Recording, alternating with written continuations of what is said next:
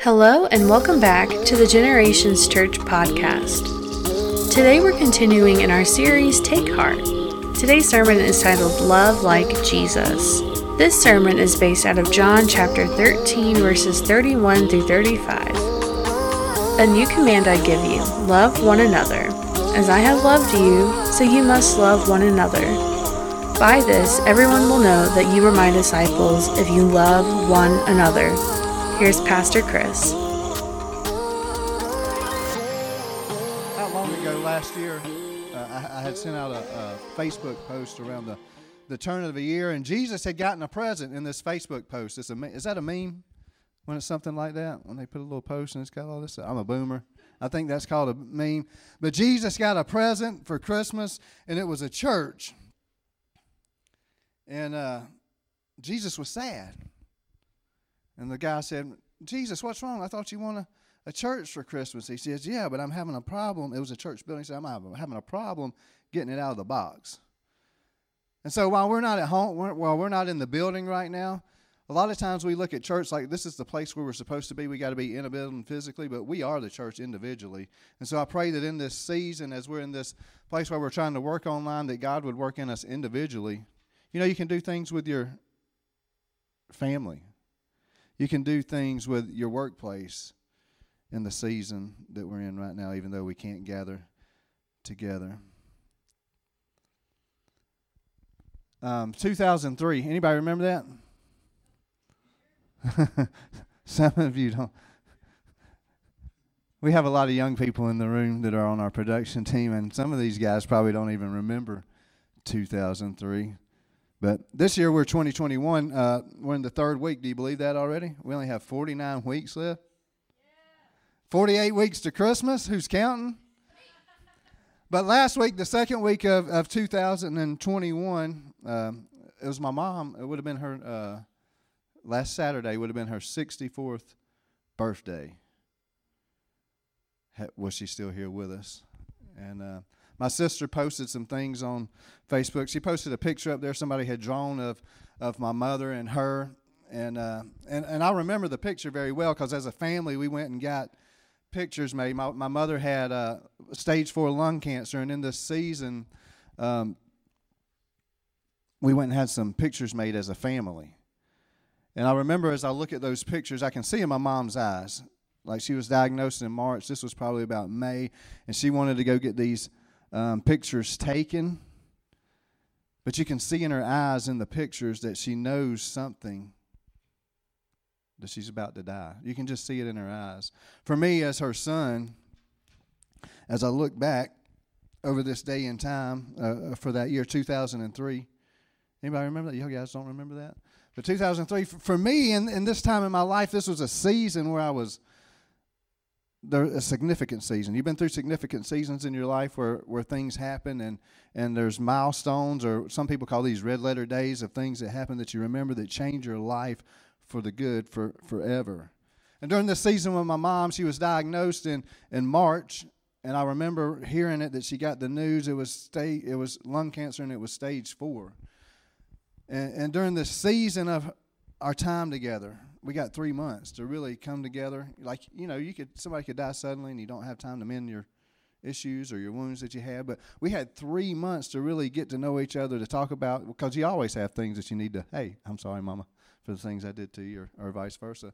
But during this season, there was 3 things that I remember that changed the way I live today. One of those things was, it was probably about 3 or 4 weeks before she passed away. We were at my grandmother's house, and there's a footprints of heaven, of Jesus on the sand. And you may have read that before or heard that, where there's 2 footprints in the sand, but at one point there's only 1 footprint, and the person says, well, Jesus, I thought you were always with me. And he goes, yeah, well, those were the times where I was carrying you. And I remember I had gotten right to the end of that where it says that, and I heard my mom in the back of me, and she says, I love that poem. And I turned around, and her eyes kind of locked. And I saw in the eyes of this woman who knew that she was about to pass away, who knew her body was in so much pain, but yet when in her eyes she was in so much peace. And for me in my life, that's been a reminder of the peace that Jesus brings in our daily lives, no matter where we are. There's another thing that happened during that was probably about a week later. We were at Henry General back then. It is Henry Piedmont now. But I was there with my mom in the room, and Pastor Bo Adams come up to see. And I had just gotten into the church at this time. I had not living for Jesus before that, but that's whole nother story for another day. But during this time, my mom was looking at Pastor Bo, and she said, hey, make sure he stays in the church. And Bo looked at me, and our eyes met, and he said, that's up to him.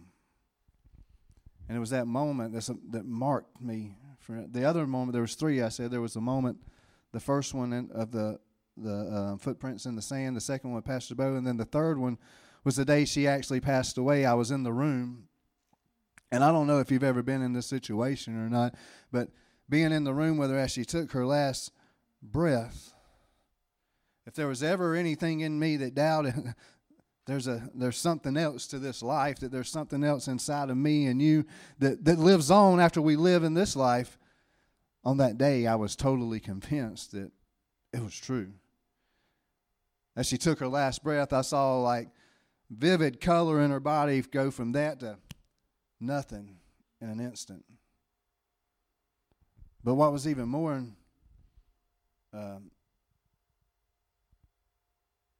meaningful or to me was I knew that something was not there. There was like something was in the body that was no longer in the body, and it had gone away. For me and my mom, these last 3 months, this was kind of like a farewell conversation, I guess.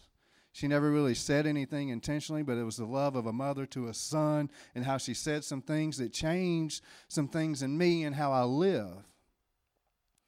And so when we're in this series this month, it's Take Heart. Comes from John 16:33 is the key verse, is where Jesus is with his disciples. It's at the end. They've been in the upper room. It's at the very end of what we know as the upper room discourse. And the last statement Jesus says to his disciples after he's told them all these things, he says, I've told you these things so that in me you may have peace.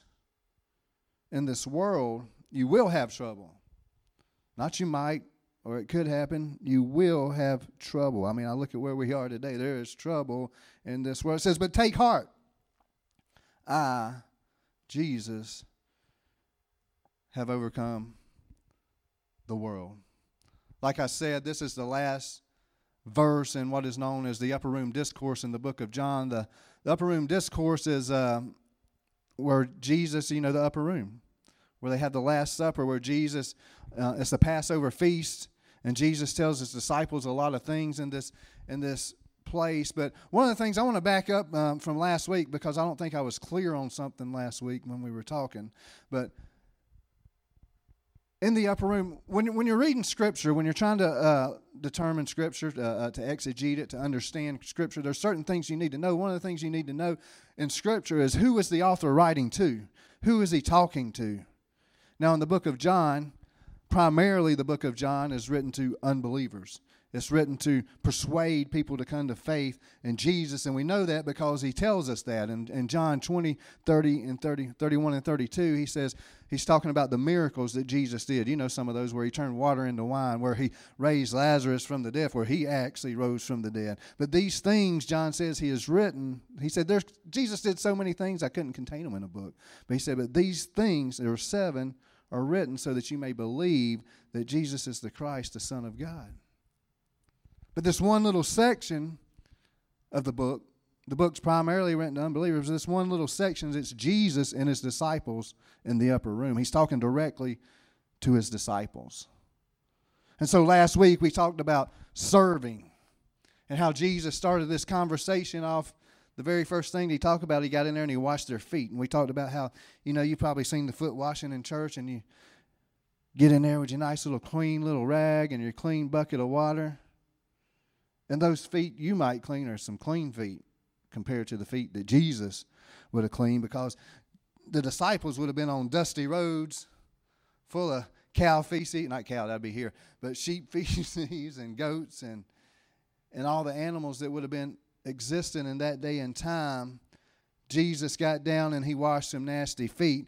And what I wanted to make clear is this message is not a message for the people in the world. Jesus wasn't doing this to show the world. Jesus was doing this to show the people that he'd been with for 3 years. He was demonstrating what he was trying to teach them, that his church, his people, his followers were to serve each other and others the way that Jesus served them. And so this week we're going to move on along a little bit to John 13, 31 to 35. By the time we get here, Jesus washed the feet. They finished the supper. He introduced communion. It's not recorded in John, but it happened during the meal.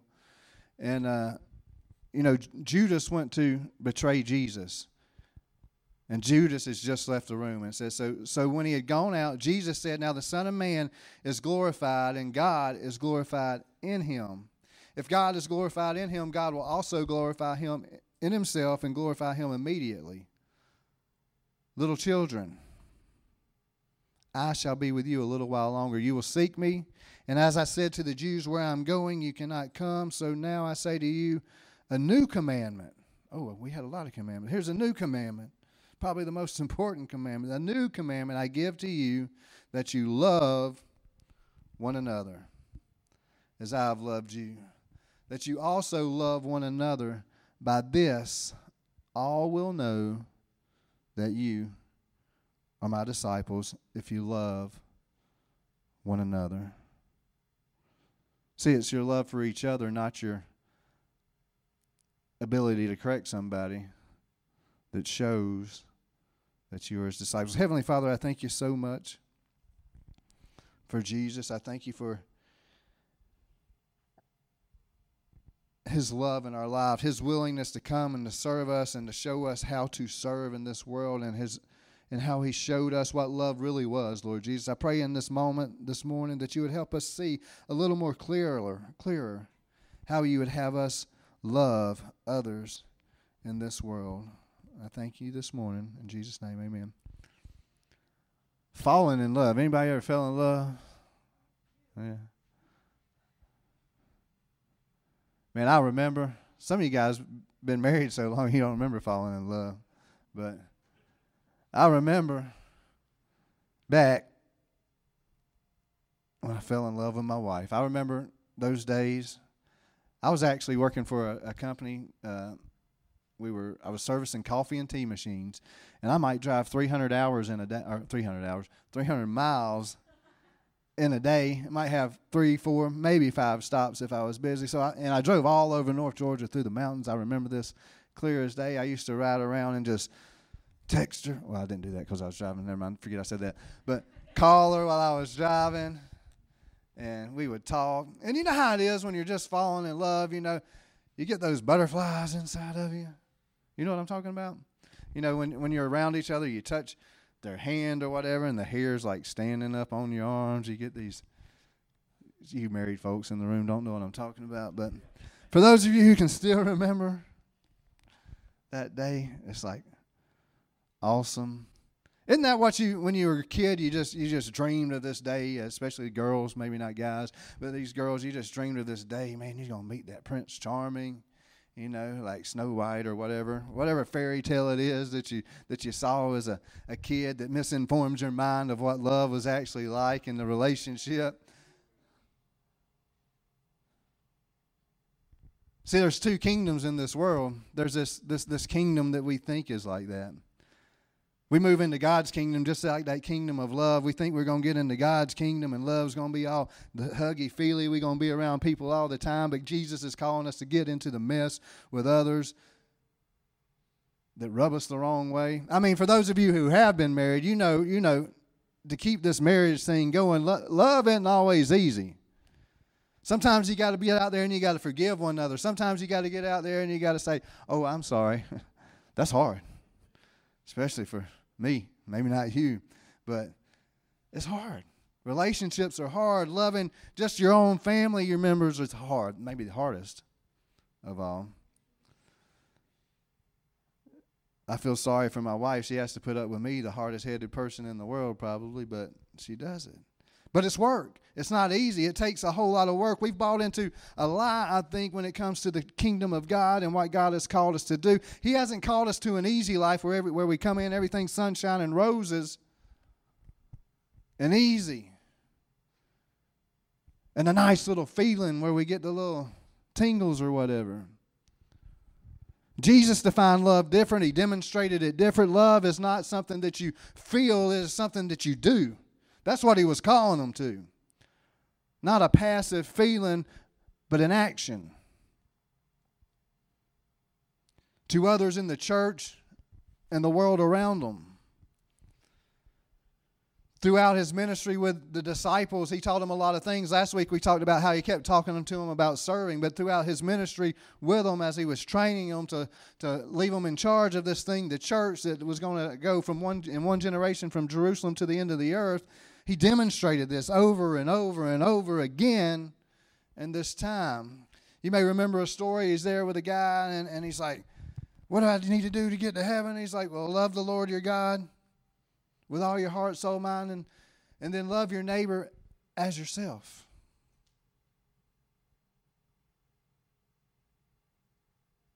Jesus raised the bar. Remember the Pharisees? They loved themselves, but they condemned everybody around them. There's a lot of things in church history that the world looks at and it really turns them off, and people did a lot of things in Jesus' name, but they didn't show any love. They missed it. Because he said all the other laws are wrapped up in these two, loving God and loving people. You want to bring glory to God right now in this day and time? Love your neighbor. The guy asked him, because you know how we are. We want to do the least we can. We want to get as close to the line as we can. The guy said, well, who is my neighbor? And he tells the story about a guy who's walking down and he ends up in the ditch, and the Jews walk by it, and then the one guy who comes over is a Samaritan, someone who's different. Church, I think we need to rethink what love's all about. Love's not a simple thing. Love is hard. Love is tough. And you and I, Jesus, he created a new standard.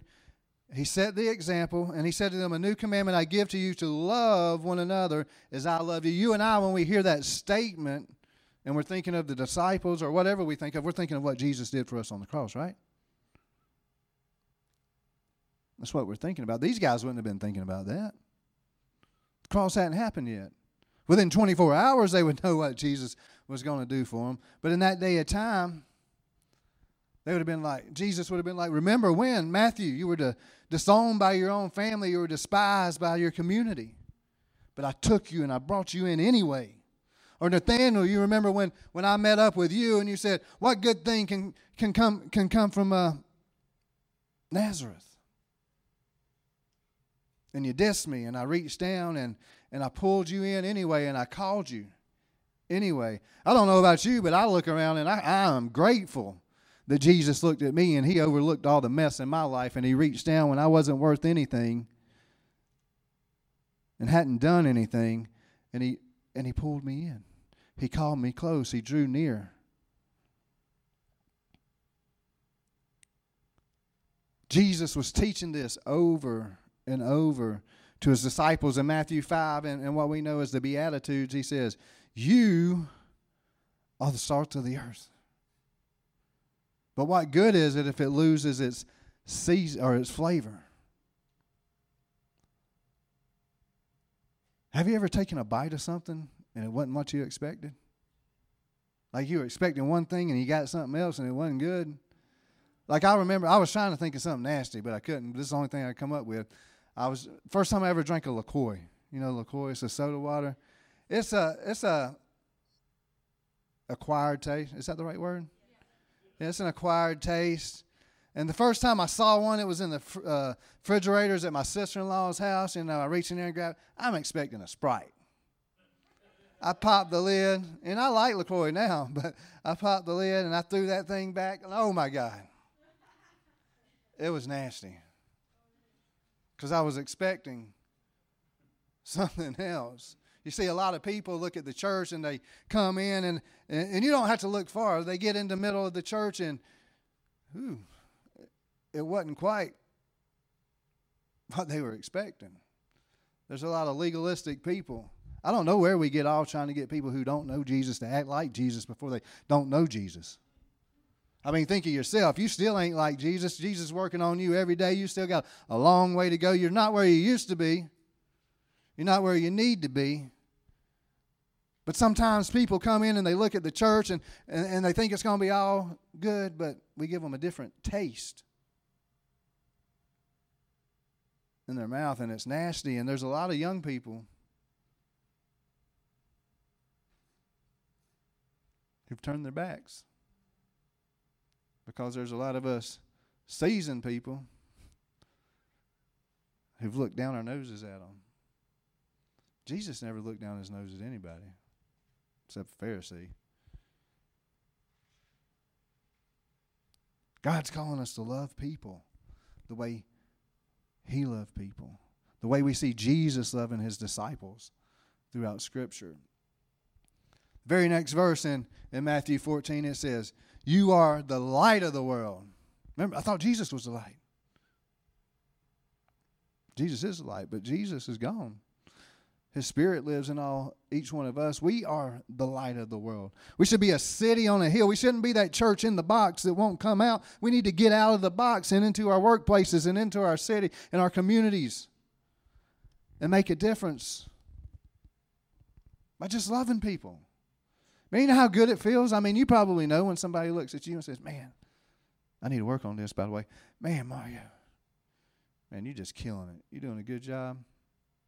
Justin, man, you've grown so much since I used to watch you sitting next to that stroller, Community Bible Church, when Jeremy was a baby in it. You've come a long way.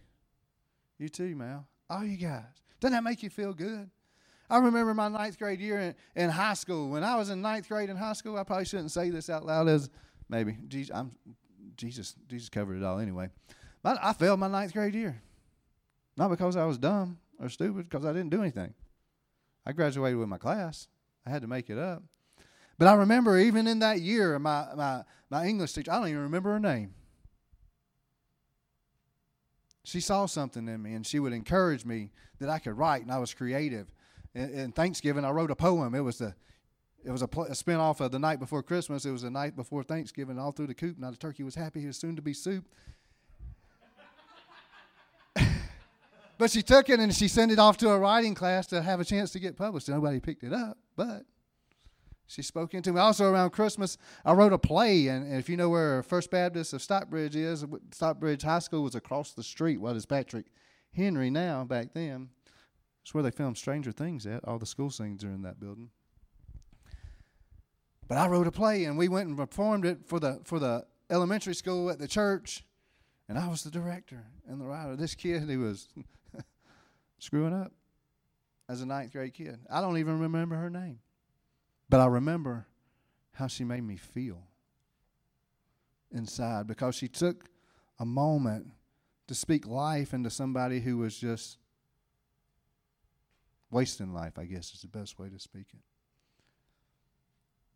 It's hard, guys.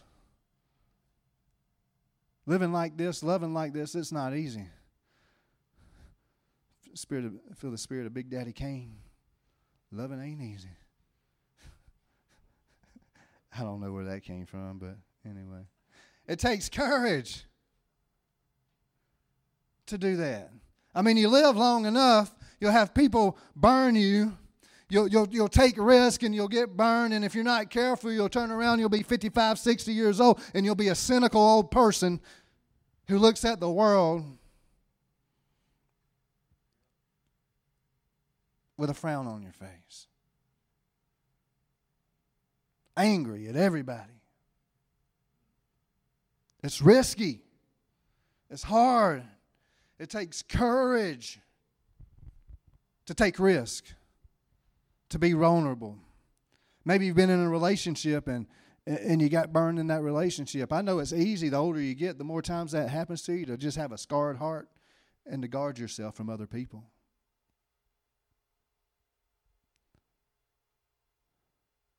See, but in Israel,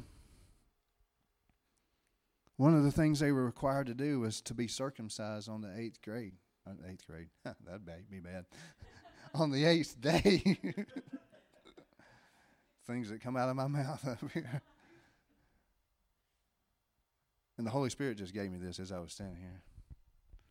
But you and I, He's called us to have circumcision of the heart. All that roughness, all those things when we come to know Him, it's got to get cut away. It's got to get cut off. We've got to live vulnerable lives where we take courage, we take risk. Not for us, but for others. You guys can come back up.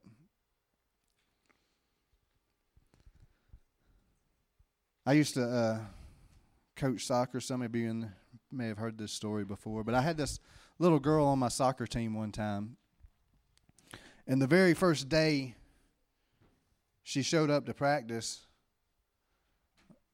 I had a U8 team. No, I had a U10. They were 10 years old by this time. And U10. And the very first practice, I remember about halfway through practice, I looked up, and if you know the layout of CBC, we were on the soccer field, and she was all the way on the playground by the old playground, not the one that's there now, but the old one. And I was like, oh, my God. And I ran out after her, got her. Well, I didn't go get her. I sent somebody after her. We got her back. And I remember at the end of that practice, I was like, dang, that's terrible. And so I went to her mom, and I was like, hey, because her mom had left. I was like, hey, I might need somebody to stay here to help keep an eye on her, make sure she doesn't run off. And I remember what her mom said. She said, oh, she just needs some discipline. She just needs some discipline. So I was like, okay. She just needs some discipline. So the next practice shows up, and she's doing the same thing. She's just being a distraction. I was like, all right, time out. Get over there on the sideline. I want you to sit right there until I tell you to come back. And I remember she was just a bigger distraction over there than she was on the field. And by the end of that practice, I was so frustrated. You ever been frustrated? I was so frustrated with what was going on, and I remember pausing for a moment. I just felt like God told me to look around. And I started looking around, and I started looking at how everybody in her life just talked down to her. Her mother talked down to her. Her stepfather talked down to her. They were always just on her. And I was beginning to think, maybe I'm the only person in her life who can be an encouraging person. And so I began to talk different to her. I stopped criticizing. She was a little bitty old thing. We were in U10. I'm not exaggerating when I say this. She might have come to right there. She was a little bitty thing. And so we would get out and practice, and everything she did, she could mess it up. I was like, all right, good job, great job. All the other kids, I'm like, run a lap. But I'm telling her, good job. And she always wanted to play goalie. And so one game, it was the last game of the season, you know. I'm very competitive, so you know how that goes sometimes. I put her in a goalie jersey. I mean, it was so big, I had to roll the sleeves up just so she had hands to catch a ball with in the goal. And I put her out there, and it wasn't long. Bam! Ball went in the net. And I was like, good job, way to go, way to try. Boom, another one. I think 6 balls went in the goal while she was out there. But every time I would go, good try, way to go, good try, way to go. At the end of the game, I ran from the sideline over to the goalie box. I picked her up, I put her on her shoulders, and I did a victory lap around the field, all the way around the soccer field. That was the last game. I remember we would always have where we gave out trophies and things like that at the end of the season. I remember her mother come up to me and she said, man, she loves her soccer coach. All she does is talk about her soccer coach. And I had done nothing but change the way I talked to her. This is an old story. I'd like to say this happens all the time. I'm a work in progress. I wish I had more stories like this. Maybe I don't remember some. I pray I don't. But I remember this one. See, it's love, not guilt and shame, that has the power to change someone.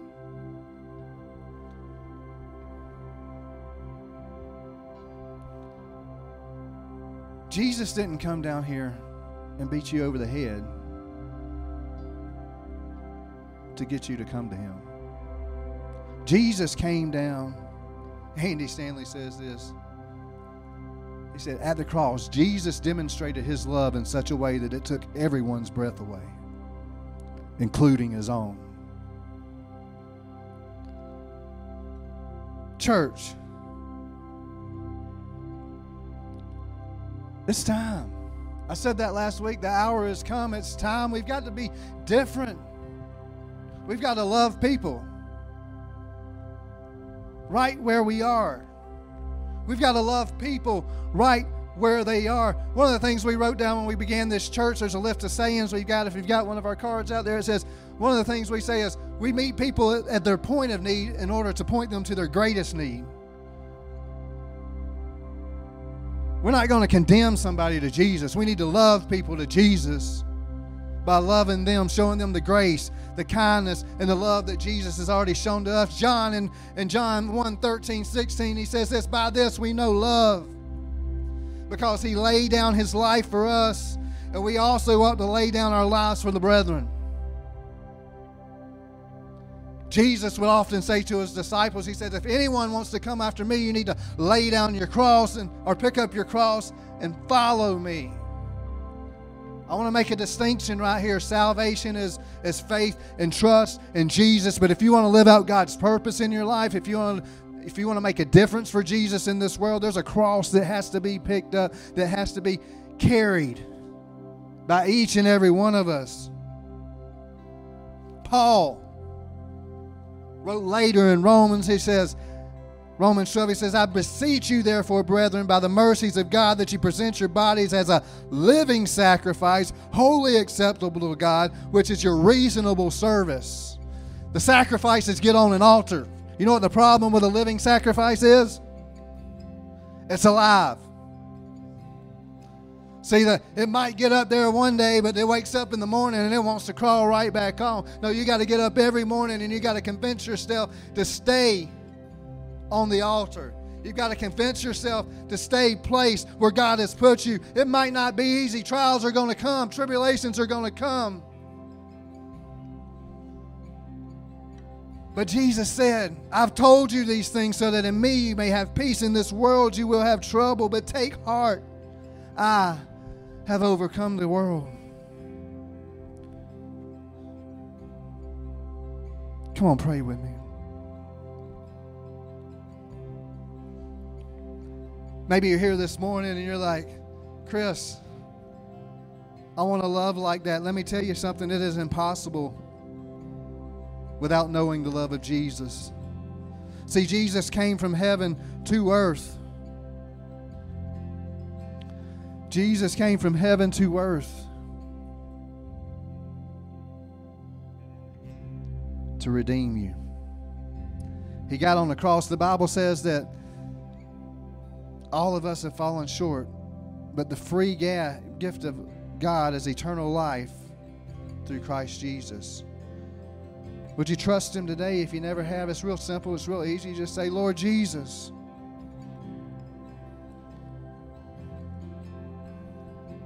I know I'm a sinner. Right now in this moment, I'm asking you to come into my life. Save me. Help me from this day forward to walk with you, to live for you. In Jesus' name. Amen. What a great reminder to love like Jesus does. If you would like to stay connected throughout the week, follow us on Facebook and Instagram at Generations Church.